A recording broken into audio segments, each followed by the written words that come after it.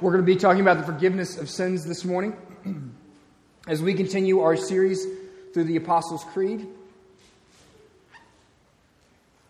We're going to be in Matthew chapter 18. If you want to turn in your Bibles there, we're going to pick up in verse 21 and read through verse 35 here in just a moment.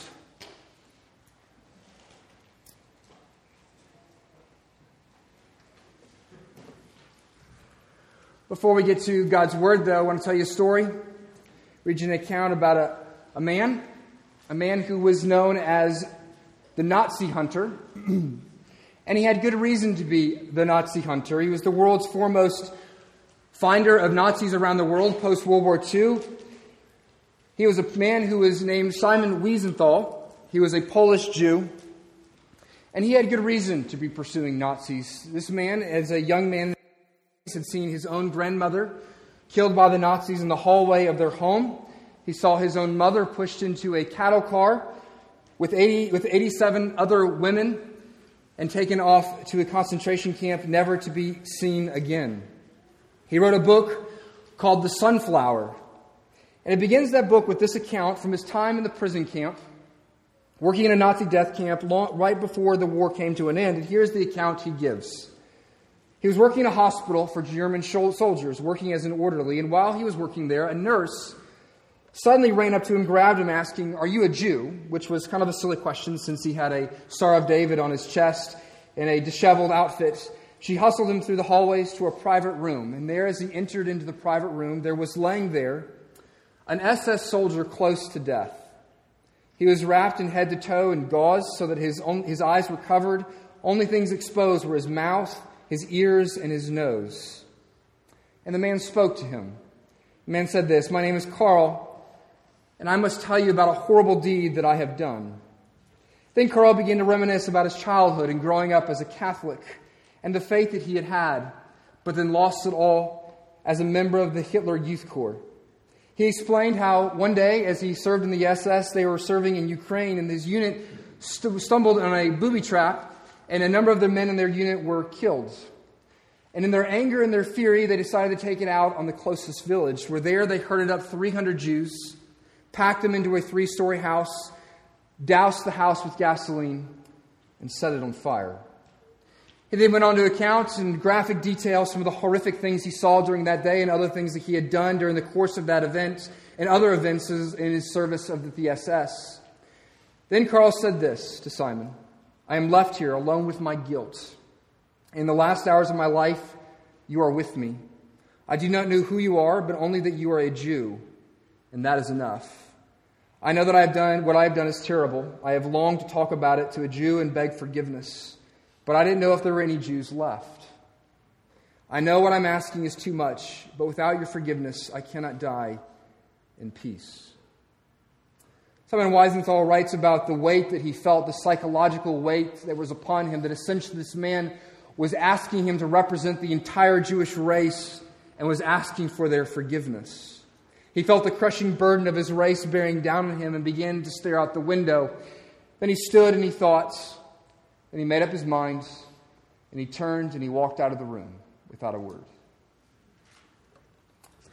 He wrote a book after that account, the book that I mentioned, The Sunflower, in which he asked this question: was his failure to forgive pardonable?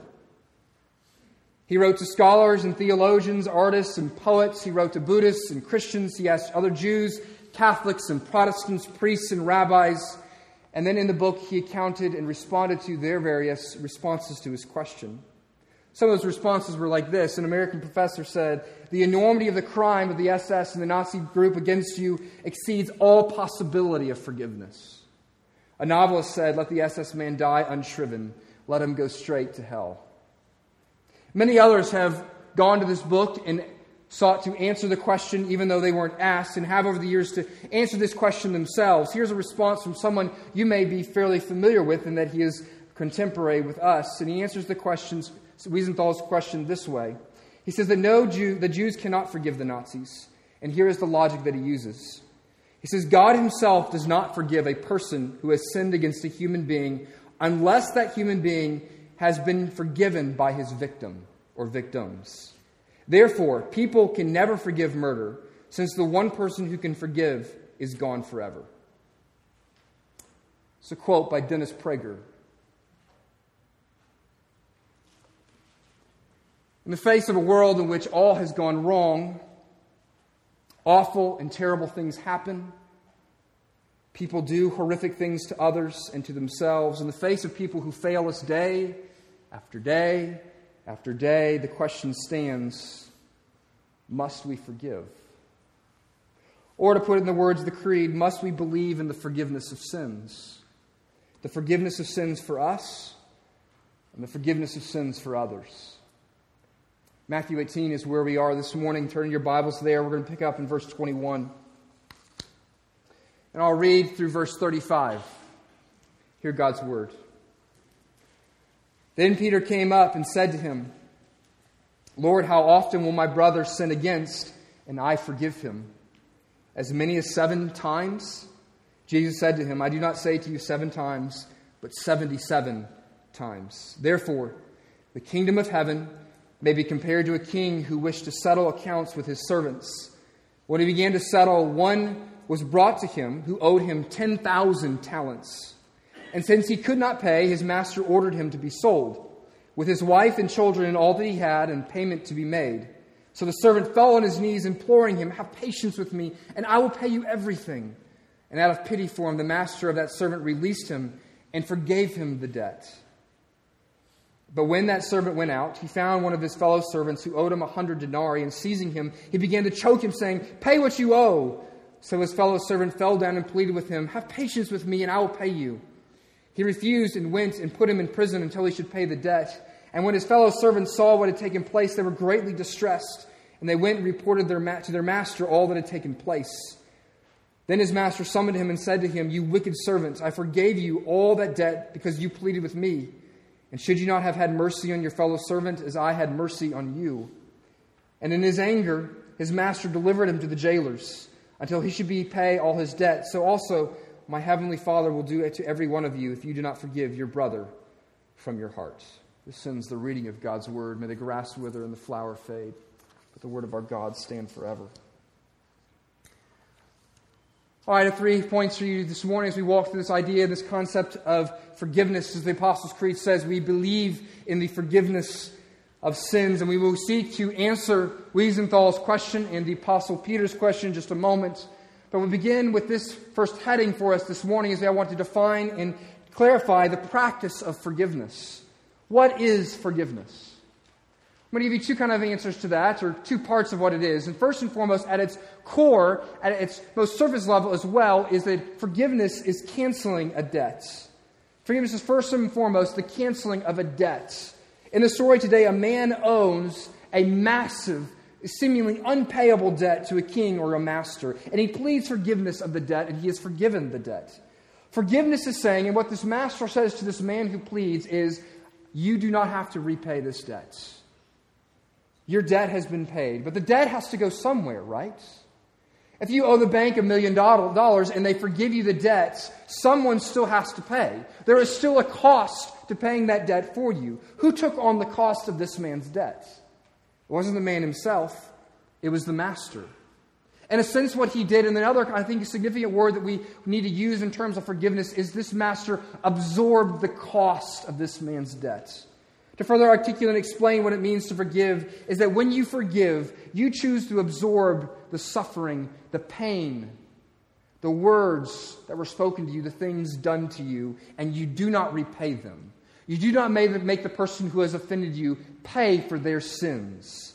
Forgiveness is being willing to carry the pain inflicted upon you instead of turning around and inflicting that pain upon those who have offended you. Forgiveness is saying simply, that's what you said just now. What you did to me, how you hurt me, I'm going to absorb it. How do we absorb the cost of forgiveness? What does it look like practically in our lives to forgive someone? Well, Counselor Timothy Lane, who works for the CCEF, which is the Christian Counseling and Educational Foundation, he says this. He gives us some really practical outline of what it looks like to practically forgive how it would play out in your life. When you've said, I forgive you, what that therefore means for you in your life. And he says 3 things. First is that you promise there in saying you're forgiving them that you won't use it against them. Now, I'm going to address this in just a second, but it doesn't mean you don't forget the offense. But it means you won't use the offense against them. You won't bring it up constantly. You won't use it to hold collateral over them, to hold a cloud over them. Second, you promise that you won't talk to others about their failure. Generally speaking, it means that you won't gossip about what they've done. This is another form of simply making them pay it back by slandering their name, by communicating to everybody that you can find what those people did to you. This is simply the first, just in different form. Now, I want to give kind of a corrective statement to what he says here that I think he would hold to. But there are certain situations in life. This is a general rule that you don't speak about what people have done to you. But there are certain specific situations where you have a responsibility to tell others. Often those are legal responsibilities. You do not have a child abuser in your life and simply let them go free without communicating that to other people. But generally speaking, in the vast majority of offenses that we experience in life, forgiveness would be played out by saying, I'm not going to talk about your failure to other people. I'm not going to slander you because of this sin. Third, Lane says this, that you promise that you will seek not to dwell on their failure. Often this is a way in which we get back at people in a very passive sort of way. But often what we do is we sit there and we think about the offense over and over and over again. And it's not simply that we let it come to our mind, but when it comes to our mind, we chew on it. We savor it. We think about the things that we would like to say. So these are the things, this is the practical workings of how forgiveness ought to look in your life. How do you do with that?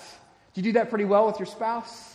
Or with your children? Or with somebody who hurts you at work? Do you keep that flaw or that failure to yourself, or do you spread gossip about them? Do you use it as collateral over your spouse for the things that they did 5-6 years ago that you're still storing up a record of those things to bring out at some other point that is advantageous for you? So that's what forgiveness is. Now really quickly, what forgiveness is not. I want to maybe make a corrective here as to often what Christians think. Forgiveness is not amnesia.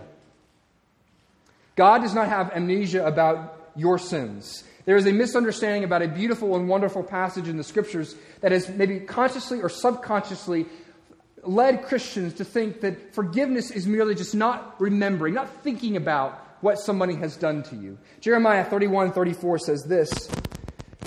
God says this, I will forgive their iniquity, and I will remember their sin no more. I will remember their sin no more. But the problem is God is kind of like an elephant, right?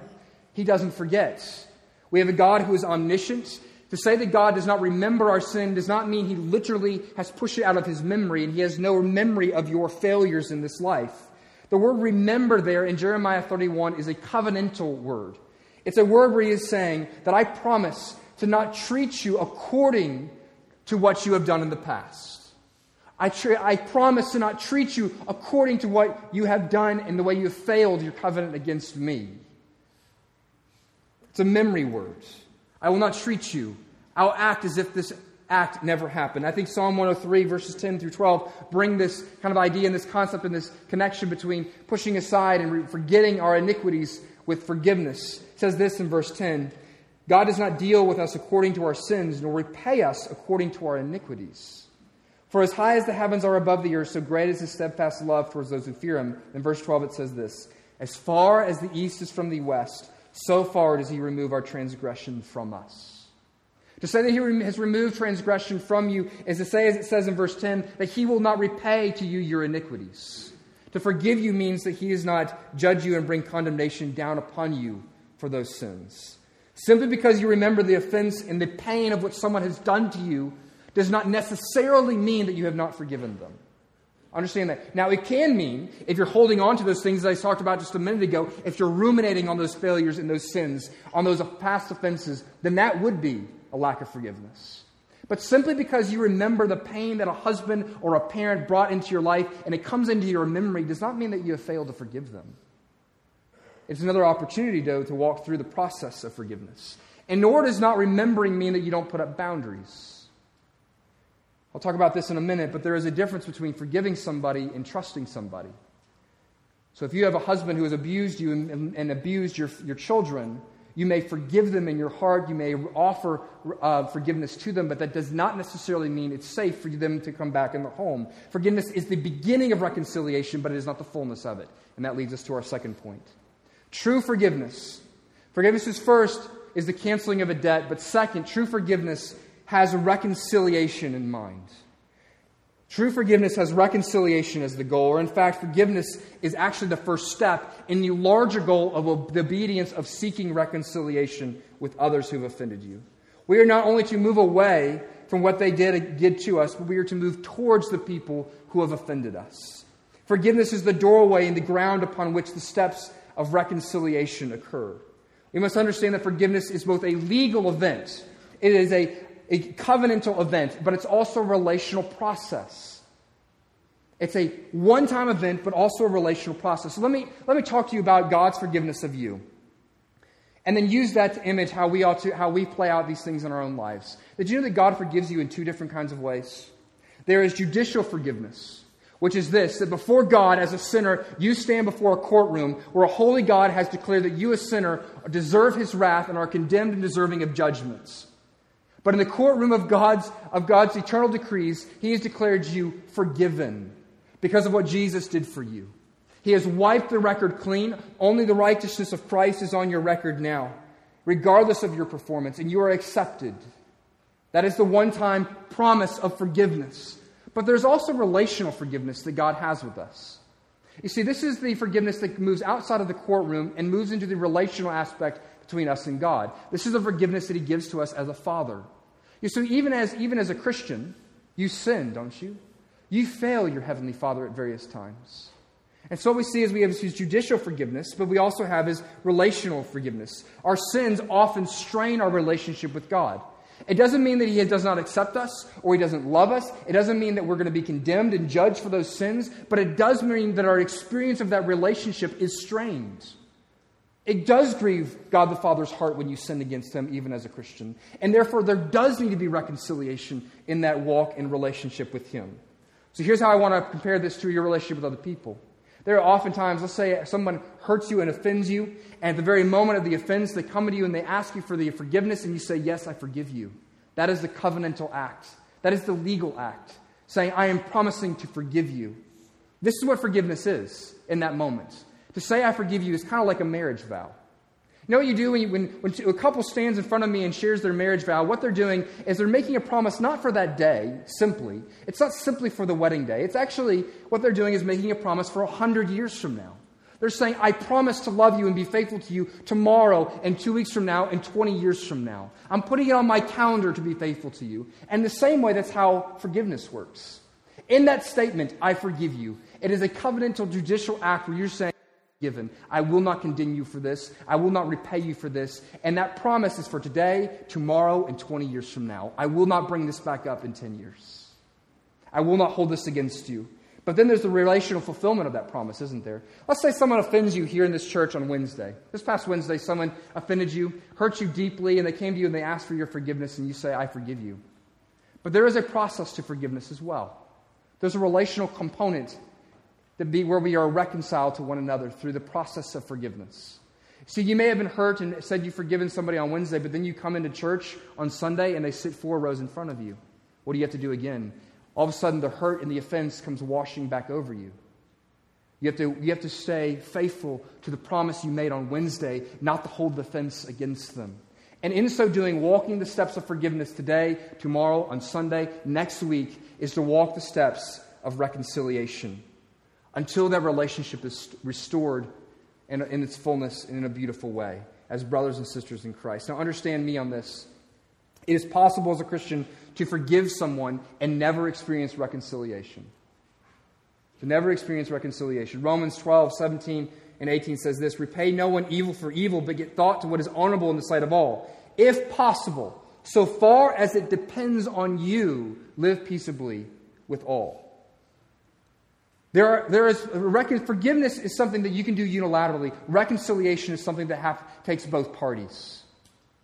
That doesn't mean that you are not responsible for continuing to give the forgiveness and doing all that is possible as it is within your hands to seek peace and reconciliation with that person. You must do that. You must seek that reconciliation. But it is not guaranteed because we function and we have to forgive people who often don't even ask for our forgiveness. I believe it is clearly scriptural that forgiveness is part of the larger part of seeking reconciliation. So I ask you this, though. In light of that, many of you, we have made forgiveness cheap often. Have you ever heard this statement? Oh, I forgave you the second you offended me. I've always found that statement to be so trite. At least the way it's stated, because then they usually come back and they hold it over you. See, if you are not actually seeking reconciliation with someone as best you can, then it is proof that perhaps you actually haven't forgiven them in the first place. Forgiveness is saying, I'm going to cancel the debt, I'm going to absorb the cost and the pain of this, but it also means that that is the beginning of the process of seeking reconciliation and a right relationship with those folks. But why don't we do this? Why? Because it is so hard. By its very nature, absorbing the cost of someone's offenses against you is sacrificial. It is dying to self, and it is by its very nature deeply painful. So what must we do? This is the question that Simon Wiesenthal and Apostle Peter asked to Jesus. Must we still forgive? So I want to look at the second thing this morning, and that's the necessity of forgiveness. And really, we're not simply going to look at the necessity of forgiveness, but we're also going to look at the imperative of forgiveness. Here's how the passage begins. Peter comes and says to Jesus, Lord, how often will my brother sin against and I forgive him? As many as 7 times? And Jesus said to him, I do not say to you 7 times, but 77 times. Exegetically, very short in commentary, what Jesus is saying is you always forgive. Always, always, always you forgive. When someone sins against you and offends you, you must forgive. It is necessary. There's 2 reasons. There's 2 reasons why it's necessary, or 1 reason why it's necessary and 1 reason why it's an imperative here. The first is this: forgiveness is absolutely necessary because if we don't, it will destroy our lives. If we don't, it will destroy our lives. Hebrews 12, verses 14 and 15 says this: strive for peace with everyone and for the holiness without which no one will see the Lord. See to it that no one fails to obtain the grace of God, that no root of bitterness springs up and causes trouble, and by it many become defiled. What's the image there? Saying, don't let bitterness and anger take hold in your heart so that it defiles your whole life and ruins your whole life. Bitterness and anger starts with an offense. The great ground on which anger and bitterness grows up in is unforgiveness. It is the place where it thrives. And we say things like this, when we withhold forgiveness, what we say is stuff like, they just need to understand how much what they've done hurts other people. And I don't want to encourage this sort of behavior. And they haven't apologized for what they've done, so I can't forgive them. But unforgiveness, anger, and bitterness, if this takes hold in your life, it will not imprison other people. It will imprison you. It will destroy you.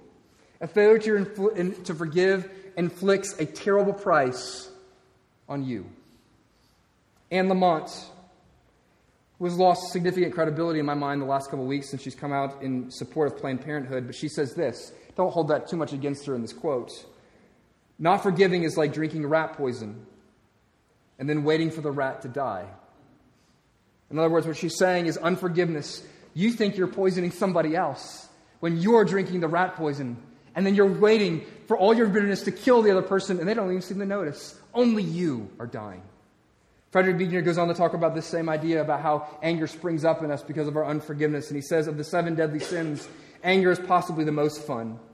To lick your wounds, to smack your lips over grievances long past, to roll over your tongue the prospect of bitter confrontations to come, to savor to the last toothsome morsel both the pain you are given and the pain you are giving back. In many ways, it is the feast fit for a king. The chief drawback is that what you are wolfing down is yourself. The skeleton at the feast is you. When you fail to forgive, you destroy your own heart and your own life and your own soul. You actually become a wraith. Someone who has a hole in their life. How many people have you known whose whole life is dictated by the pain of the past?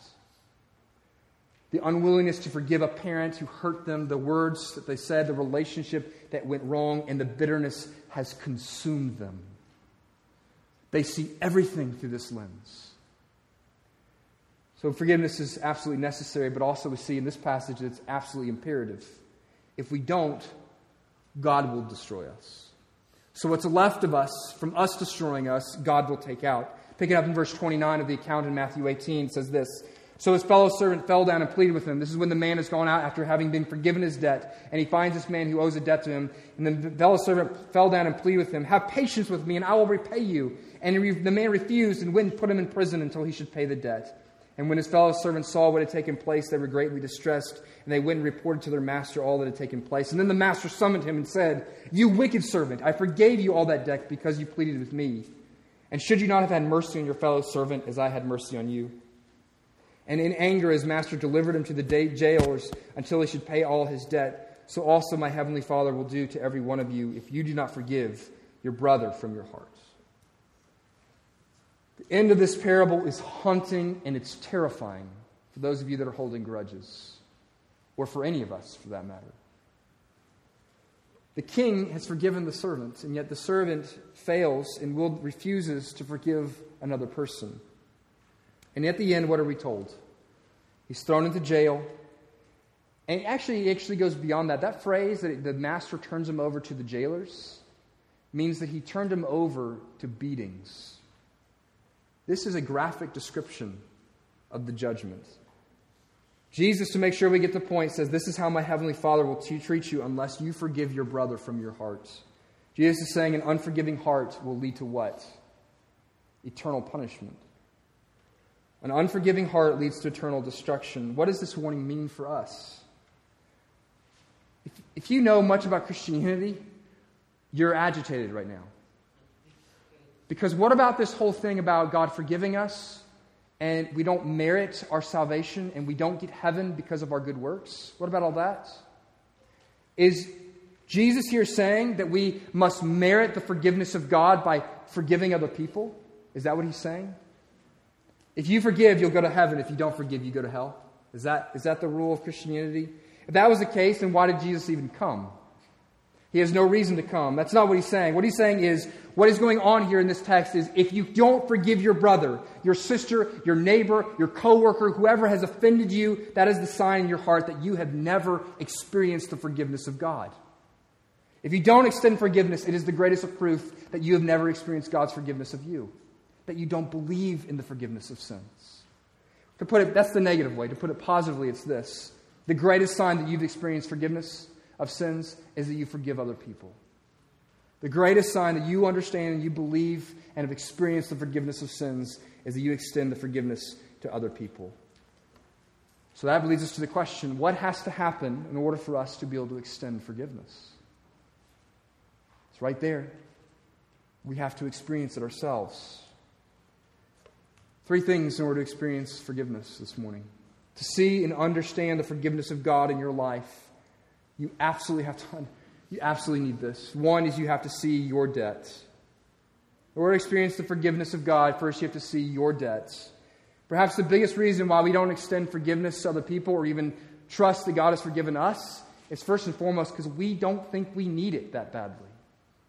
Miroslav Volf, again the Croatian theologian, says this: "Forgiveness flounders because I exclude the enemy from the community of humans."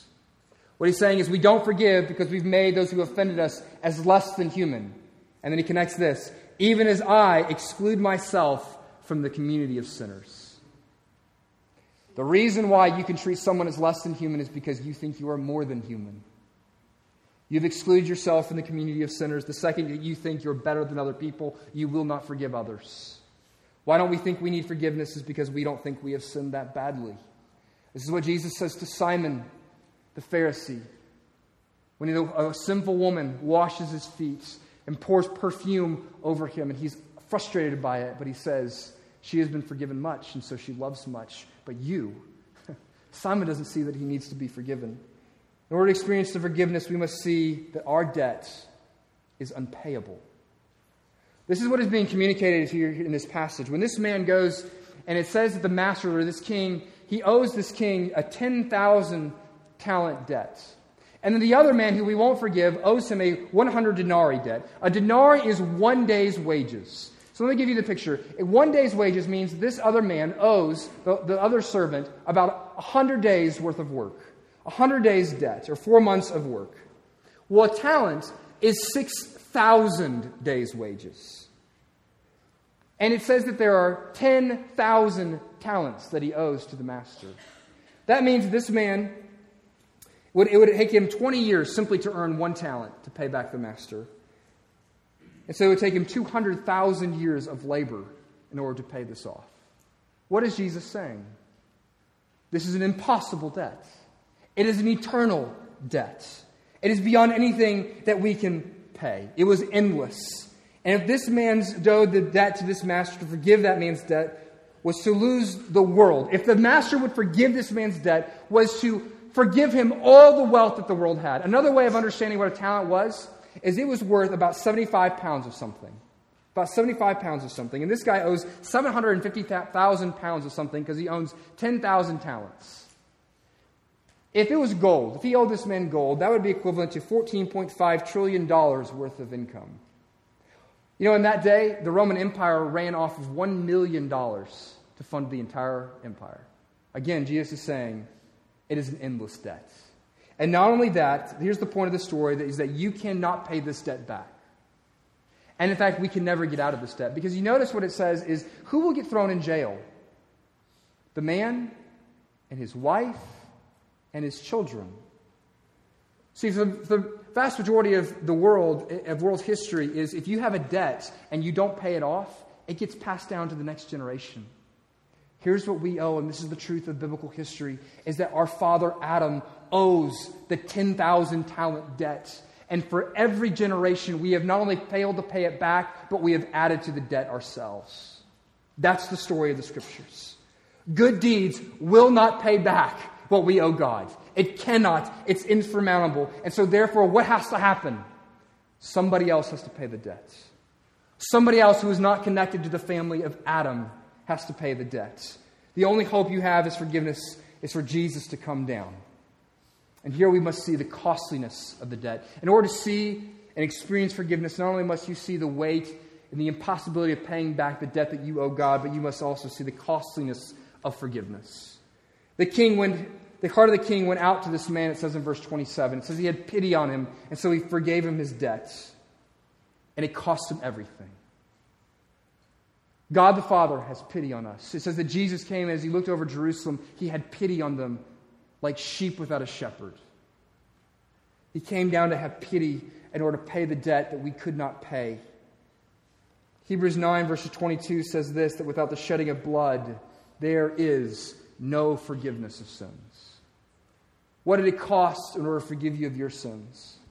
The most perfect being in the whole universe had to come out of heaven, had to absorb all of your failure into his body, had to be destroyed in order to pay back what you and I owed. Understand this, the greatest need of your life is to see that on the cross that your debt was paid. All of it. Every last drop of it. It makes no sense to think there is anything left. The greatest need of your life is to know that you are forgiven. It is the only hope you have for joy and for real, lasting relationships in this life.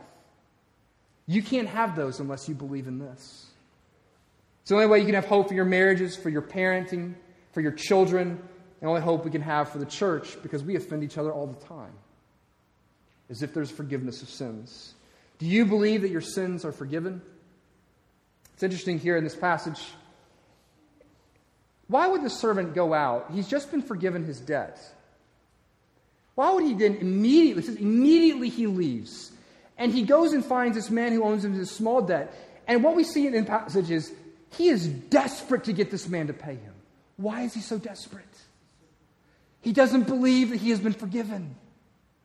He goes and he strangles this man because he needs to squeeze everything he can out of all the people who owe him money, because he still thinks that he owes the master a debt.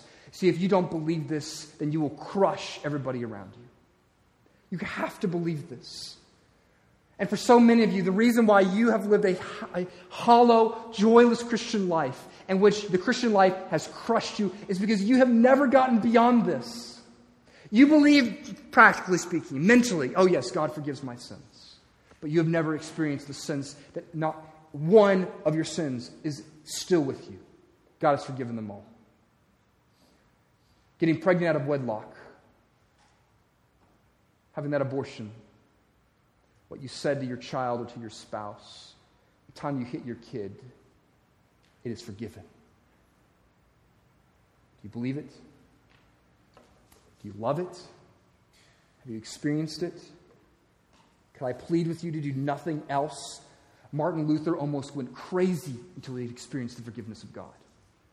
Would you do nothing else but scream at God until you experience the sense of His forgiveness for you?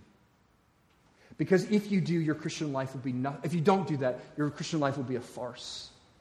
It will be something far intended until you understand this.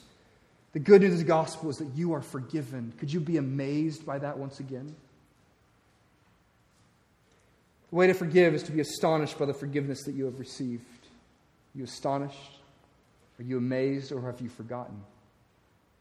It's a beautiful thing that comes up in our hymn writers, right? That grace is amazing. It's in the words of the most famous hymn, Amazing Grace.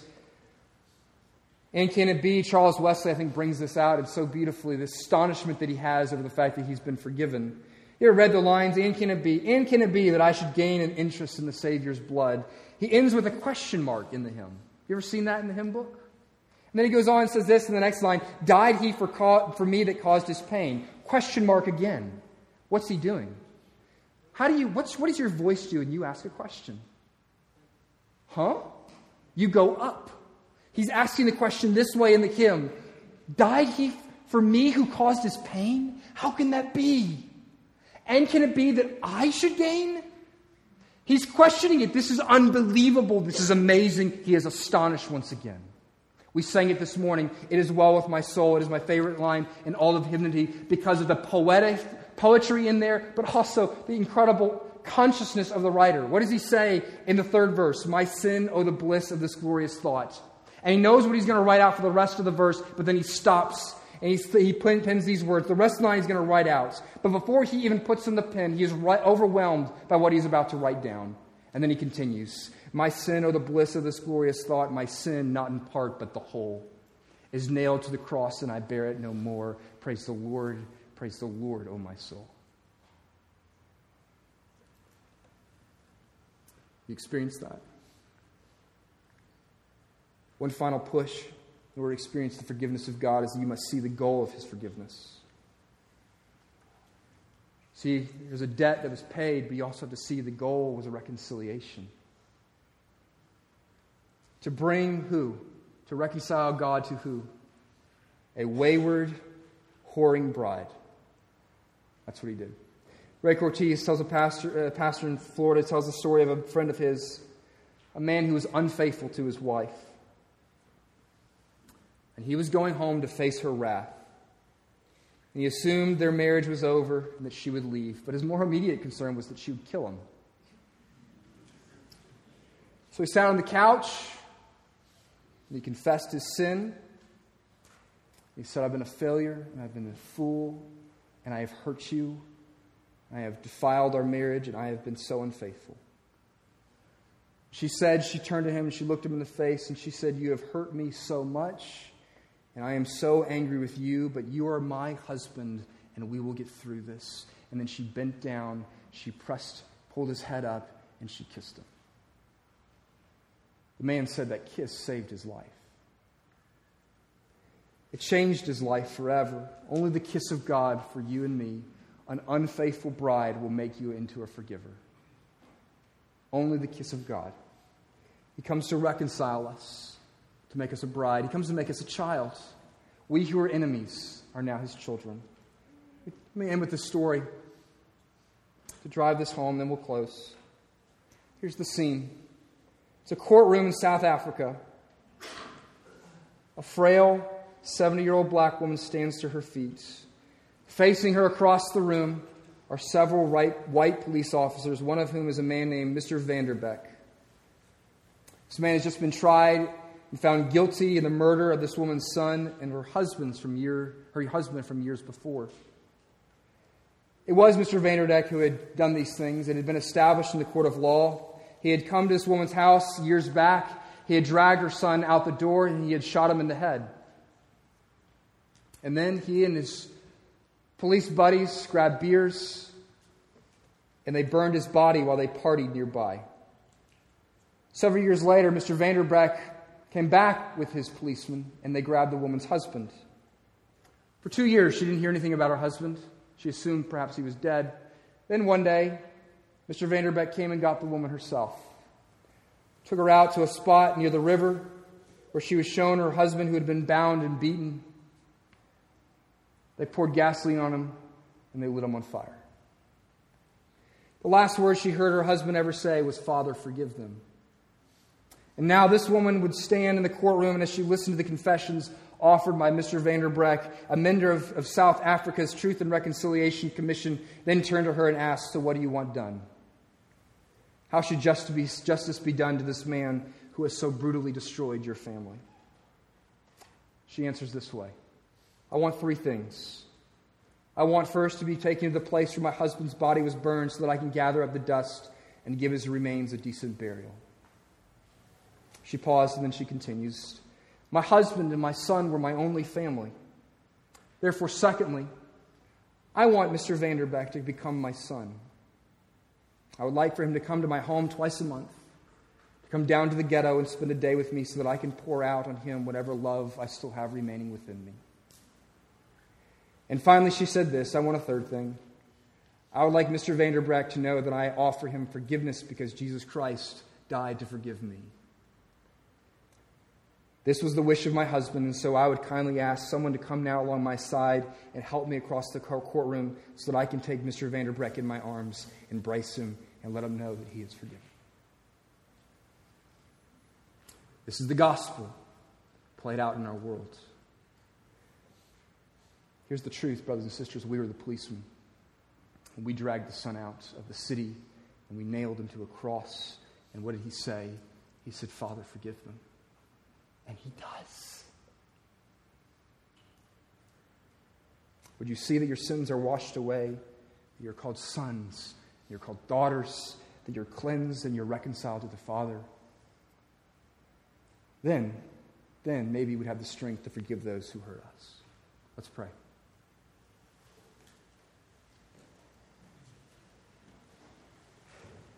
It's a great passage. It says this: "Our Father who art in heaven, hallowed be thy name. Thy kingdom come, thy will be done on earth as it is in heaven. Give us this daily bread, and forgive us our debts, even as we forgive our debtors." Oh, gracious Heavenly Father, I give silence so that people can think about those they need to forgive.